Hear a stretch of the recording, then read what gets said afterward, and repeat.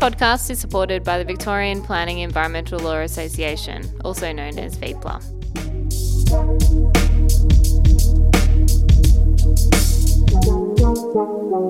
Hi Pete. Hello Jess. Today we're going to be doing something different and we'll be having an open discussion with our podcast cousins Diego and Heather from Planners Under the Influence. Their podcast shares their experiences studying urban planning, but as of today they've graduated, and they interview students, academics and practitioners on what it's like to become an urban planner. Welcome Diego and Heather. I really admire your work. Jess and I know how hard it is to do a podcast, and I'm very old and Jess isn't that old, but you're just students and you're producing a wonderfully interesting podcast. Welcome to our program. Thank you so much. Thank you very much. We're super excited to be here. Uh-huh. So Diego and I think first met at a RMIT event. It was probably 2 or 3 months ago now. Yeah, it's a long time ago. Which was really exciting. It was pretty good, and it was randomly we just met downstairs. We just met Claire, who was a professor. Who organized the event. Yeah. So it's kind of this is the day. Yeah. To have this podcast. It's nice to finally meet the people behind the voices. Yeah. Diego, you're from Ecuador, and Heather, you're from Canada. How long have you been in the country?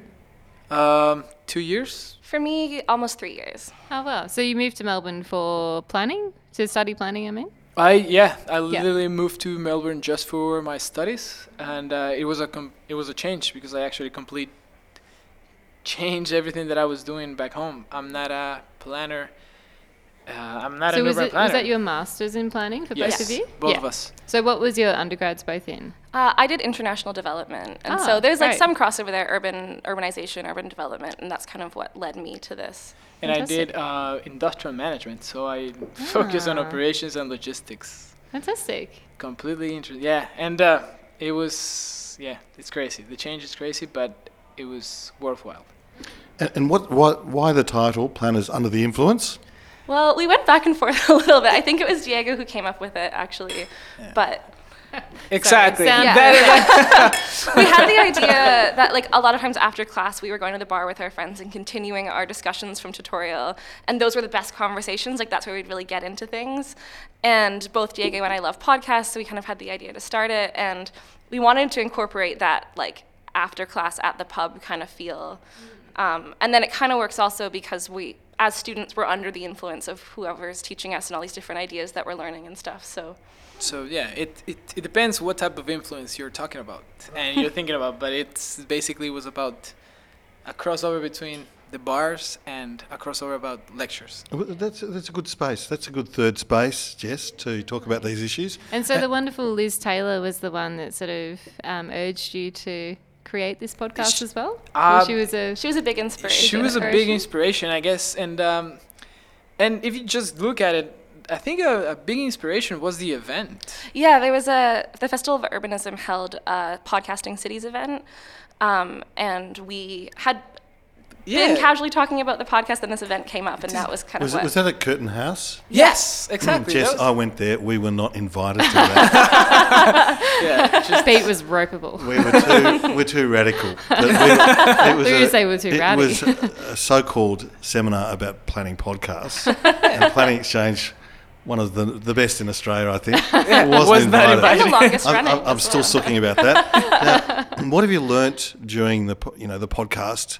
What are the trials and tribulations, and what have you found? What surprised you about it? For me, I think the biggest thing is just that when you reach out to people, they are receptive. That's not easy for me to reach out to people, and to be fair, Diego does most of it, but just the fact that you reach out to these people and who you never expect to give you the time of day, and then they're willing to sit down and have a beer or a coffee and actually have a full conversation. It's the coolest thing. It's sort of like informal mentoring or informal networking, but recording it. Yeah, exactly. It kind of creates a framework for those conversations, where otherwise it's a bit scarier, I guess, to reach out. And I guess if you called someone up and said, hey, can I have a coffee? Like if you called up the head of, any organisation or any government organisation and said, can we have a coffee? They may or may not say yes. But if you say it's for a podcast and that there's some kind of, business or planning associated with the discussion, they're much more likely to say yes. Yeah, exactly. And we do, like, how do you guys get most of your guests? Well, you do a lot of just kind of blind reaching out to people. Yeah, I think between Pete and I, we both have pretty broad networks these days. Of course. And then through friends of friends and colleagues and you name it. We get some knockbacks, but not many. And, we're always looking for different topics because we don't want to be talking to the same type of people. And I think in Victoria as well, as you guys will get to know as you enter the industry, is it's a pretty small industry. So it's sort of important for us, I guess, to look outside of those normal networks and think of different people and different topics beyond planning, or topics that may be related to planning but still just a little bit off-centre.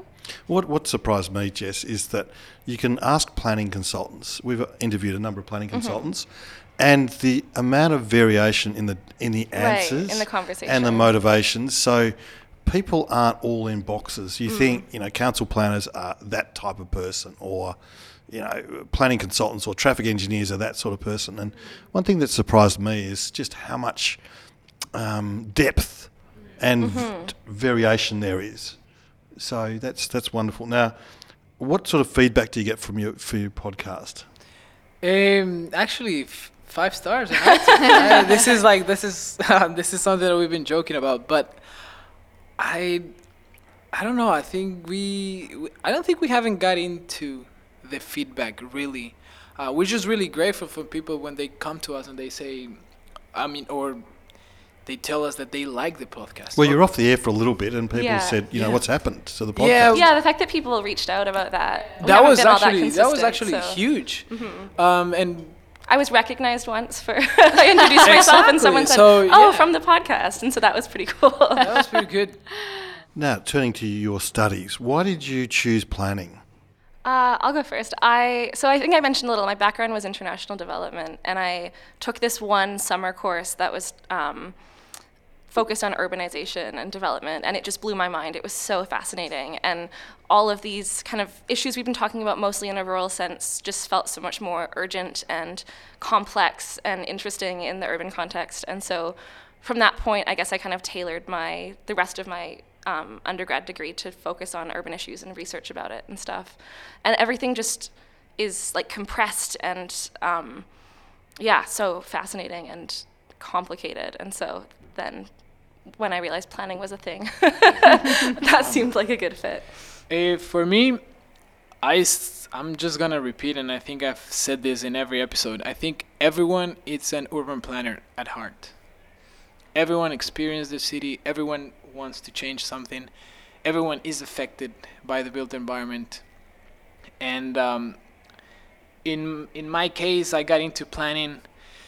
I think I got into planning a long time ago. I just didn't make this my career, or I wanted to make this my studies in the future. I actually didn't know that they have planning studies when I was graduating high school. We didn't know anything about planning. I don't even think statutory planning is even recognized as a career back home. And many countries, if you think about it, even in Germany, you don't have statutory planners. The architect still signs plans. They approve those kind of things. If you go in many different places, they don't have this. Urban studies they go into under architecture. Jess, what did you do planning? I was interested in lots of things. I was going to be a nurse. I was going to be a accountant. And then I started to be interested in property. And my dad, one of his good friends, is a very well recognised regional planner who he put me in touch with, and he convinced me that planning was the right career. So for me... And was it? Yes, definitely. Yeah. And so obviously my interest in nursing and sort of that health sector, I've then kind of dovetailed that in through a master's in public health. So now I've kind of combined my love of health with planning. So yeah, definitely a slightly left of field way, but What about you, Pete? I did first year civil I engineering. know this is going back a few years. But And I did first year civil, Jess, thank you. And came up to Melbourne and discovered the sins of the city and completely failed engineering, realised it wasn't for me. So a family friend said, good, you can't do architecture, because my father was an architect. And so planning, I went into planning. I hear a lot of people wanting to get into architecture, not quite making it, finding planning, and then realizing like, oh, this is where I should have been the whole time. with a failed architect. Yeah. I think I know, and it's true. I think I am a frustrated architect, and I think I didn't have the courage to actually just go to architecture, or just sign up for the architecture kind of program as an undergrad. This is the confession podcast now. So what do you see, Heather and Diego, what do you see is wrong with our cities? With your cities specifically, like Australian cities, Well, or like let's start with it. Well, let's just Australian cities. For me, well, this is pretty global, but like inequality and lack of inclusion in cities is sort of what drives me, or what I find needs to change in cities, and what I want to, I guess, focus on or work on. In terms of, is there any model city that you look to? I guess maybe the opposite. So I'm from Vancouver, and in Vancouver the inequality is so visible. Like the homeless population is really big.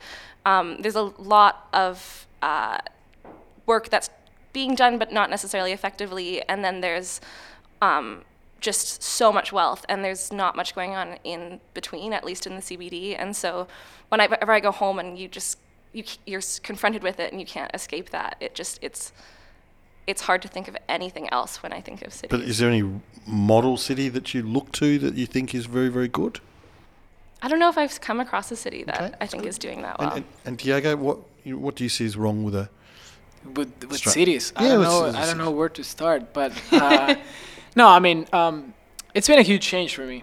I've seen, I see, for me, even this transportation system is actually kind of works at sometimes, and people do complain about it.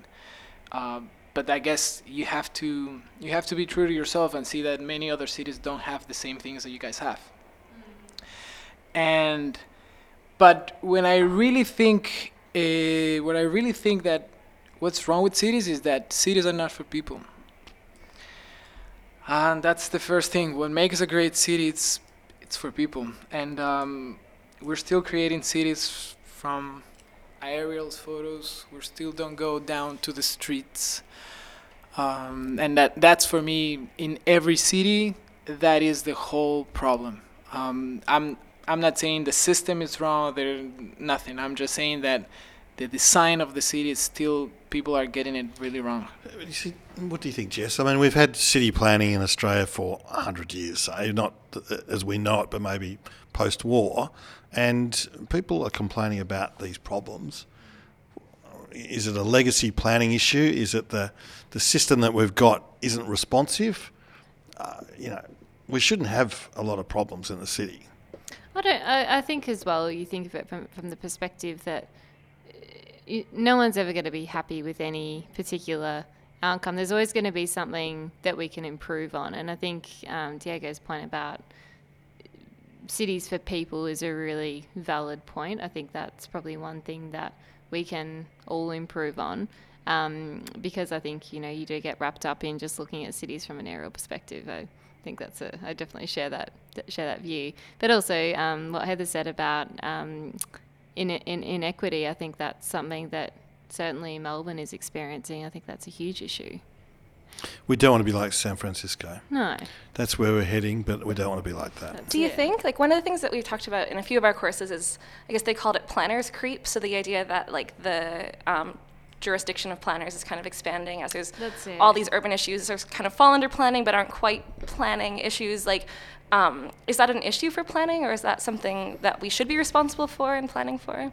Depends who you talk to. Well, I think planners have a capacity to help manage those issues better than and a lot of other. I think we're very good at corralling Well, those sorts of issues into sometimes what we think is a simplistic. Well, architects design outcome. buildings typically.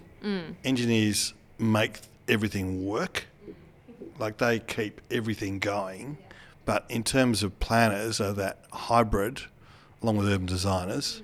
I'm not saying traffic engineers are excluded or anything like that, but I think to answer your question, I think planners are very well equipped, more than most other professions.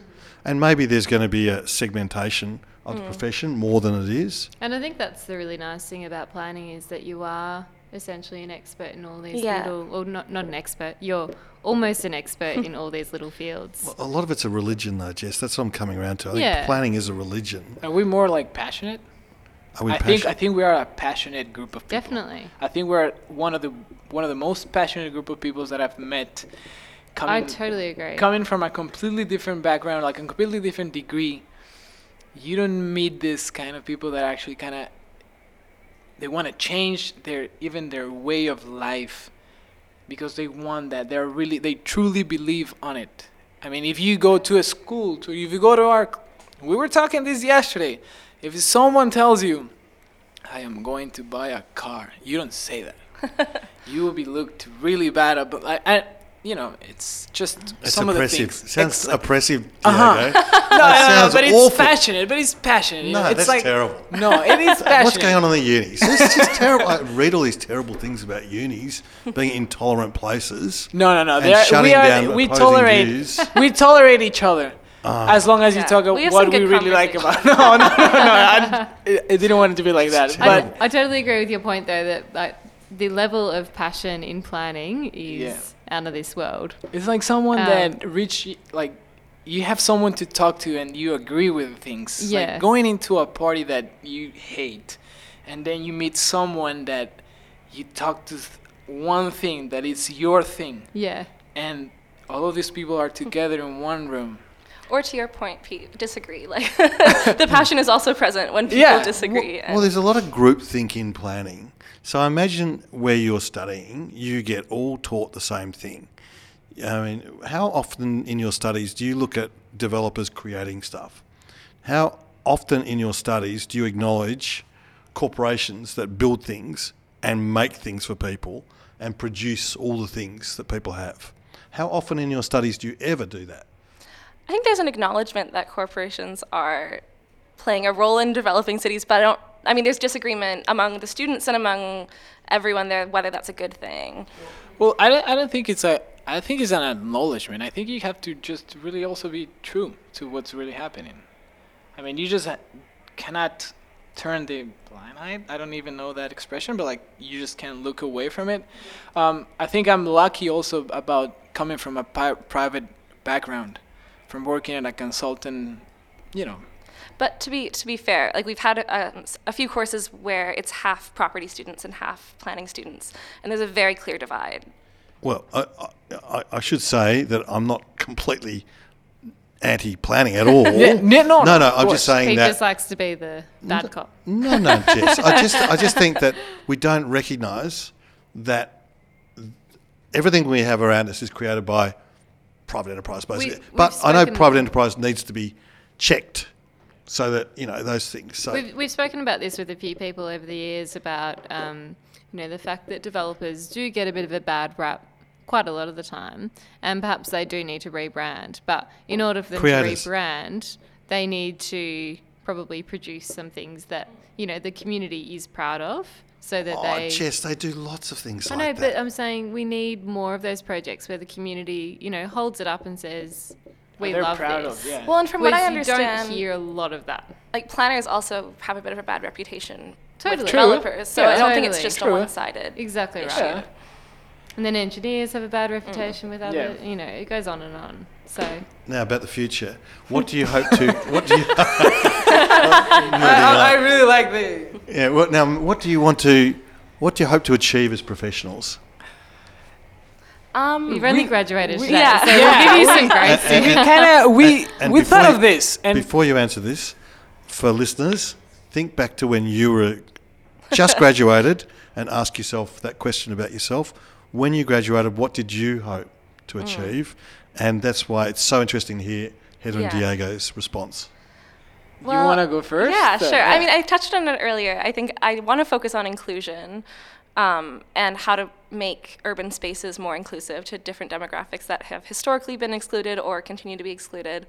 I'm still figuring out if I'm going to go the academic route and do my PhD and kind of research, or do it through a different avenue. But that's where I see myself in the urban planning field, not necessarily working as a statutory planner or even a strategic planner, but in some sort of community development, creating inclusive spaces, I guess.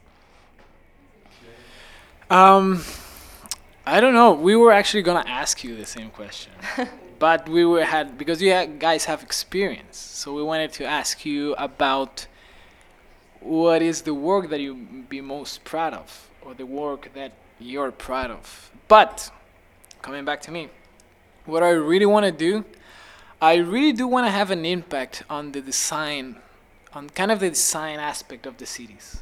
Like I will die happy if I know that I've changed something for the better of people.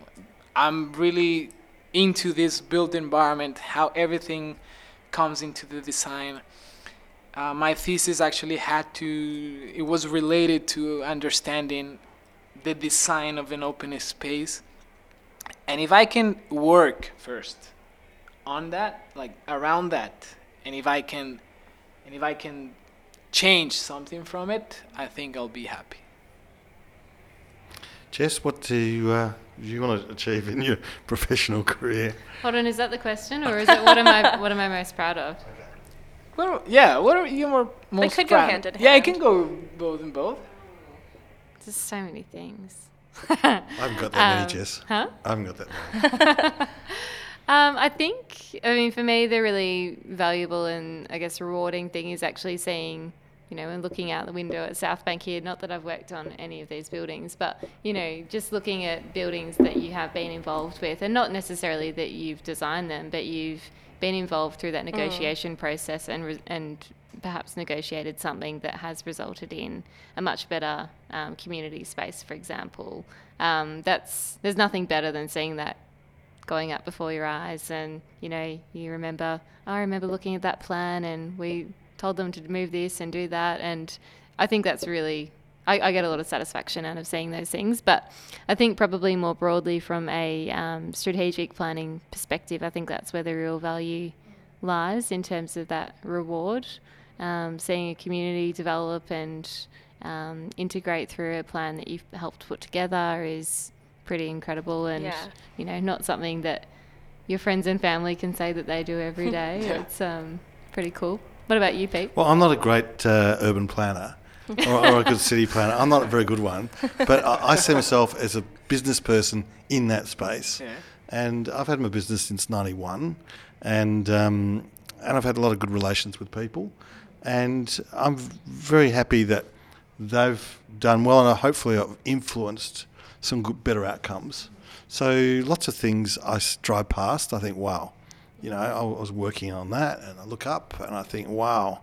And then you go and see other things and think, oh, that was that Miami Vice sort of phase, or that was that, different phases you can see. I think the other one, and I know you and I both do a lot of work in this space, Pete, is the liquor licensing and restaurant kind of space.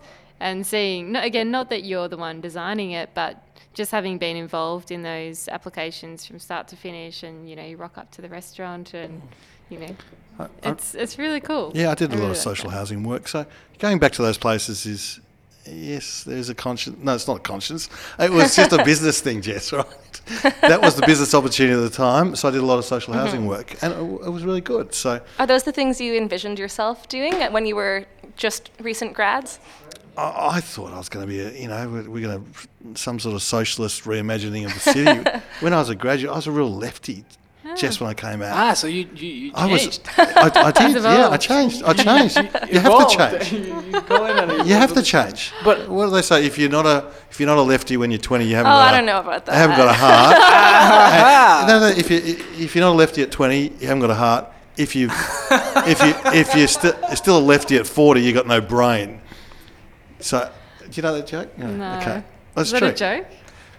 So, that's true. Sorry, Heather. I've heard it before. I've heard it before. I'm hopeful that when I'm 40, I'll still be a lefty. Oh, my God. Well, you'll be paying lots of taxes. Anyway, so... That's the hope. So, yeah, that changes your view on things. Can I ask you one question? We were just deciding about asking you one question. When did you decide to go on your own and do the work and become The business. yeah. There was a great property recession, Uh-huh. so I worked for a firm of architects, and we had 125 people in the late 80s, and it was crazy time, Yeah. and money was splashing around everywhere. And then the recession hit, which it will hit this place soon, I think, and 125 went to 25. So every Friday, bang, it was just like more sawdust on the floor, more dead. Take them out. And Such a bad image in my head. well, it was just grim. People were leaving the state. Victoria was losing population. It was a disaster. So rather than take the fourth or fifth pay cut, I thought I'd try it myself. And it So- paid off. It's been good to me. Hopefully it's been good to the community too. All right, moving on, Jess. Thank you to Song Bowden Planners, who offer excellent personalised service. Call Dave Song or Dan Bowden through details on our website. Also, we thank Victorian Planning Reports, our very first supporter. If you want the A to Z of planning decisions in Victoria and excellent editorials, please get yourself a subscription to the VPRs. Details on our website. This podcast is supported by our wonderful friends at 1 Mile Grid. 1 Mile Grid is a boutique consulting firm which offers traffic and transport engineering, transport planning, and waste management services. You can find out more by visiting their website at www.onemilegrid.com.au. Let's talk about loneliness, this is an urban planning issue.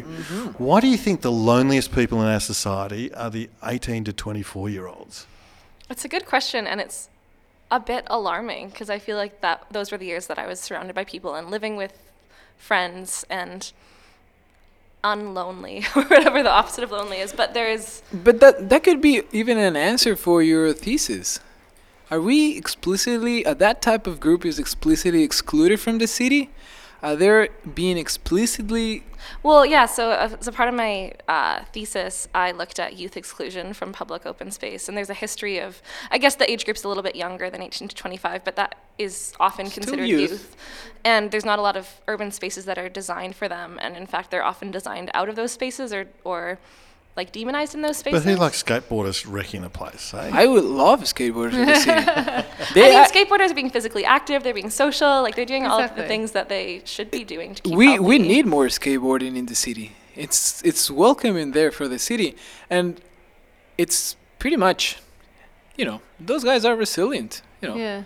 They fall, they fell. Sorry about my. And they Then- become a my bit of a tent. spectacle sometimes. Like I know down here along South Bank, there's, Yeah. particularly on a Friday night, there's often quite a lot of skateboarders doing some pretty crazy things. But just And, getting back to the question, Jess, and maybe skaters belong to a group. Loneliness Yeah. occurs, I'm not an expert, but because you don't belong. Yeah. And everyone wants to contribute. Yeah. Everyone wants to feel useful. I think the other part to that, though, as well, and Heather, I didn't realise that's what your thesis was in. Mine, when I did public health, was also in social connectedness. Oh, cool. In aged care. So I guess the other issue from that loneliness perspective, I think, is in the much older generations when they go into aged care facilities and how you keep up those social connections. Well, and I wonder also, I mean, an element of loneliness is that it's self-reported often. So I Yeah. wonder if there's, to what extent that age group is reporting higher, or like recognizes loneliness, or I don't know. It's an interesting measurement. Do you know, Jess, that people in aged care homes, we just had a Royal Commission, they get one visitor a month on average, right? So it's like we've abdicated a responsibility to this sector, which is very difficult. It's a very difficult space. But there's many factors into that, though, because depending on where you're located, you may be a long way from family. If terrible excuses, Jess. No, terrible. no. But if you're going into aged care, we're talking aged care, not retirement. So they may have severe dementia. They may have. Have you heard about, there's aged care, I think in the Netherlands, that they're partnering uni students with aged care facilities, and so uni students have like reduced rates or no rates for housing, and they stay with aged care residents and kind of keep them. And equally, Volunteering. where they then put on the childcare centres into the aged care facilities. The loss of volunteering in our society is terrible. And I think, Heather, that's the point. Getting those groups together, if possible, everyone benefits. So everyone needs to do podcasts. I think it's perspective. I'm gonna cheer for But that. then, I think also for that demographic, like it's really hard to get a job that pays well. So it's really hard to volunteer when you're trying to pay for rent and stay afloat. I don't get this. Why should you get well paid when you're that age? Well, I don't You've know got how no you can be skills. expected Well, to I guess- I don't volunteer get that. and be paid well. Well, you Yeah. should be paid well enough to afford rent. Yeah, I mean, I don't know how Unpopular opinion, Pete. Very unpopular Too opinion. much whinging. When I was that age, I was just grateful to get a job.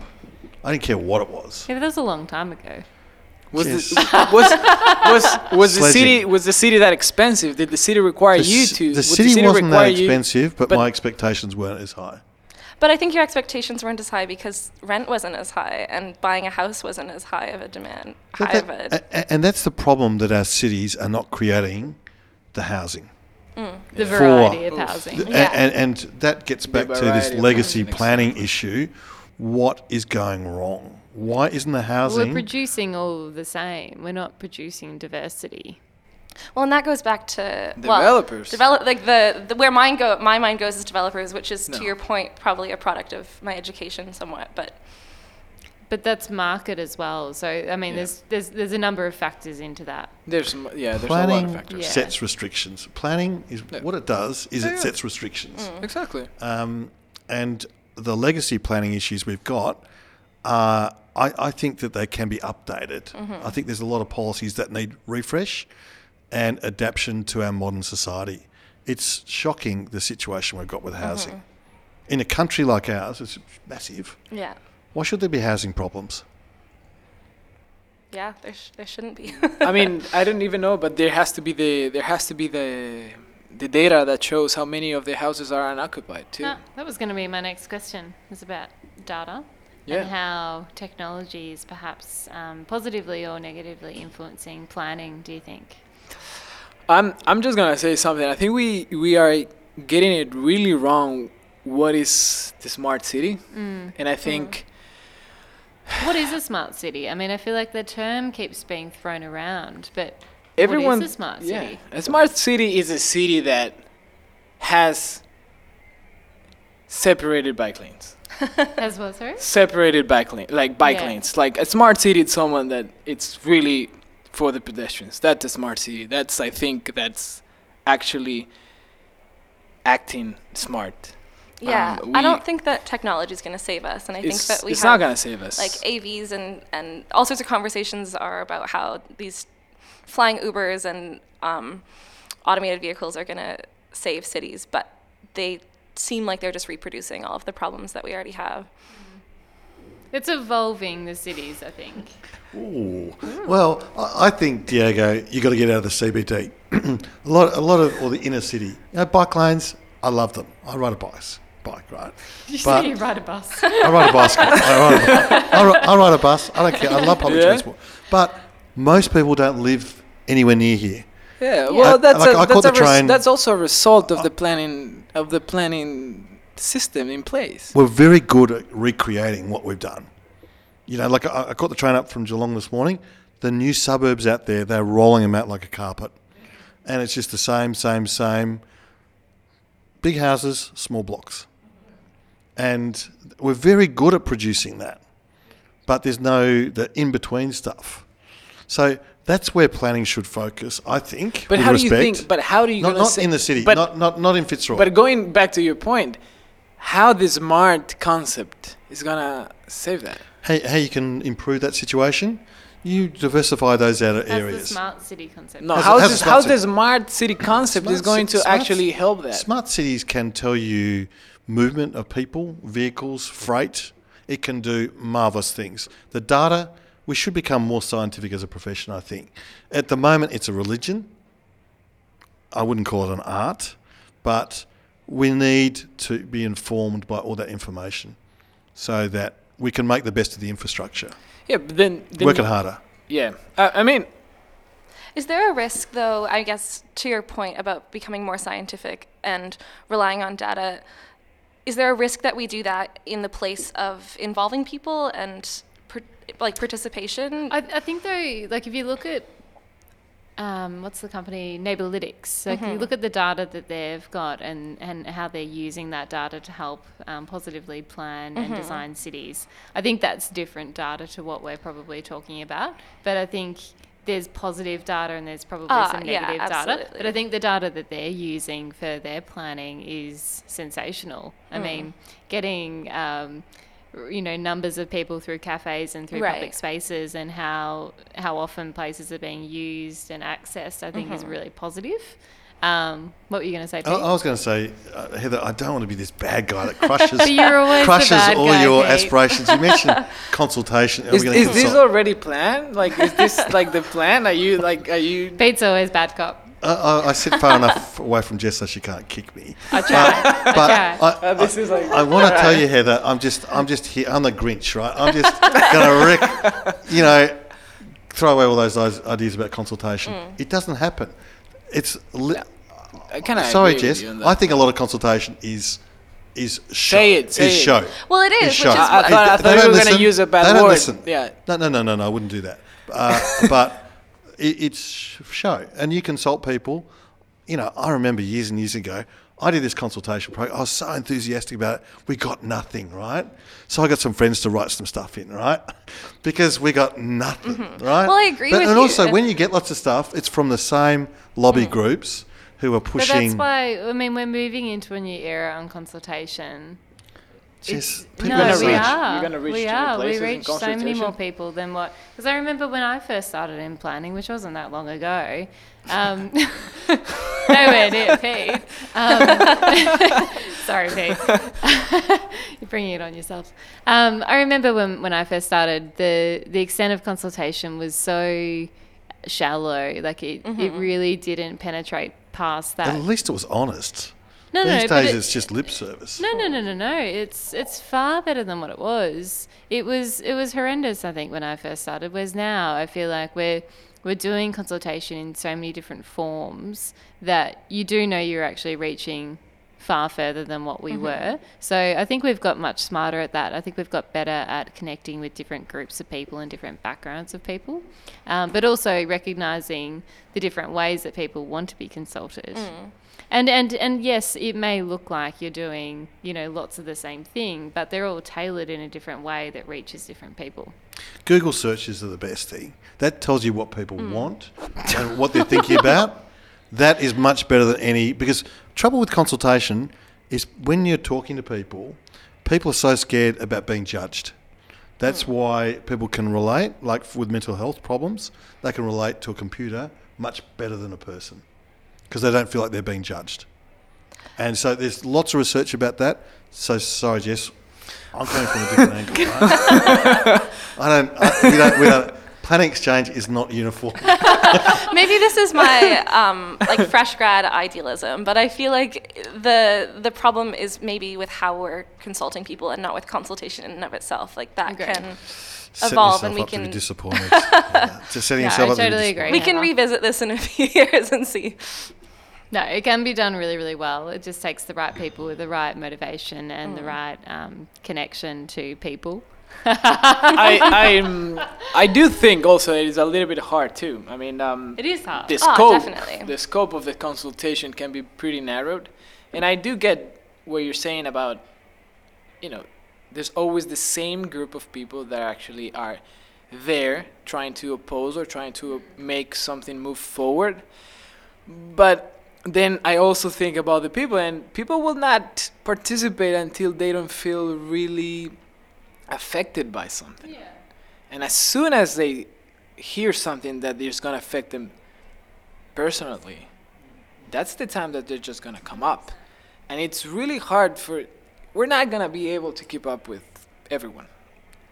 There's always going to be an issue, there's always going to be a negative feedback, because I think that's how things are. I mean, it's a contested space, yeah, and there's different people. There's people inside the tent who've got the stuff, and there's people who want to come in the tent. I agree with consultation with lobby groups and things like that, but I just think, Jess, a lot of the decision makers have already made up their mind, and they're going through the process. Because you think about it, you put out your strategies and stuff like that, this is what we think, then you go and consult the public. Are you going to say, oh yeah, we got all that wrong? we might tinker around the edges and do that, but they're not going to say, oh my God, we stuffed up.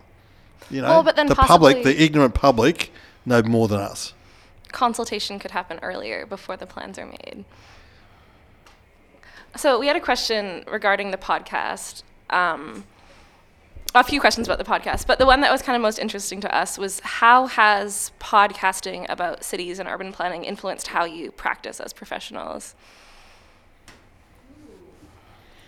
It's informed some of my submissions to VCAT because I take a lot of broader issues, not just planning podcasts, but other things. And that shapes the way you think about things. And I think podcasts are incredibly enriching. They're entertaining, and you hear people and you think, oh my gosh, that's a new way of looking at things. Yeah, I'd agree. I think it takes you outside of the box. You know, the box of this office. It takes me outside of that and makes me think of all these different viewpoints and opinions that I wouldn't have thought about previously. And also, I think... And I think also the networking component of just talking to so many people that is invaluable. Just the number of opinions and personalities that we have access to has been amazing. And podcasts seem more intimate than radio. Yeah. It's a niche. It's Totally. a niche. They will listen to you because they want to hear about that specific subject. Yeah. But for us, it's a great joy presenting, interview subjects like yourselves to, and we get very good feedback and about, wow, that person, I didn't know that, or that was really interesting. It made me think about this. So it's an absolute privilege to produce this content. Right. And we've been having conversations between the two of us about like how we want to move forward and how we want to measure success with our podcast. So like, how do you measure success with your podcast? We have download numbers, of course, so we have that, but it's also like random people. Like we interviewed someone from the EPA and recently, and the media person there said, one of our planners, when they're in Singapore, listen to your podcast to keep up to date with things.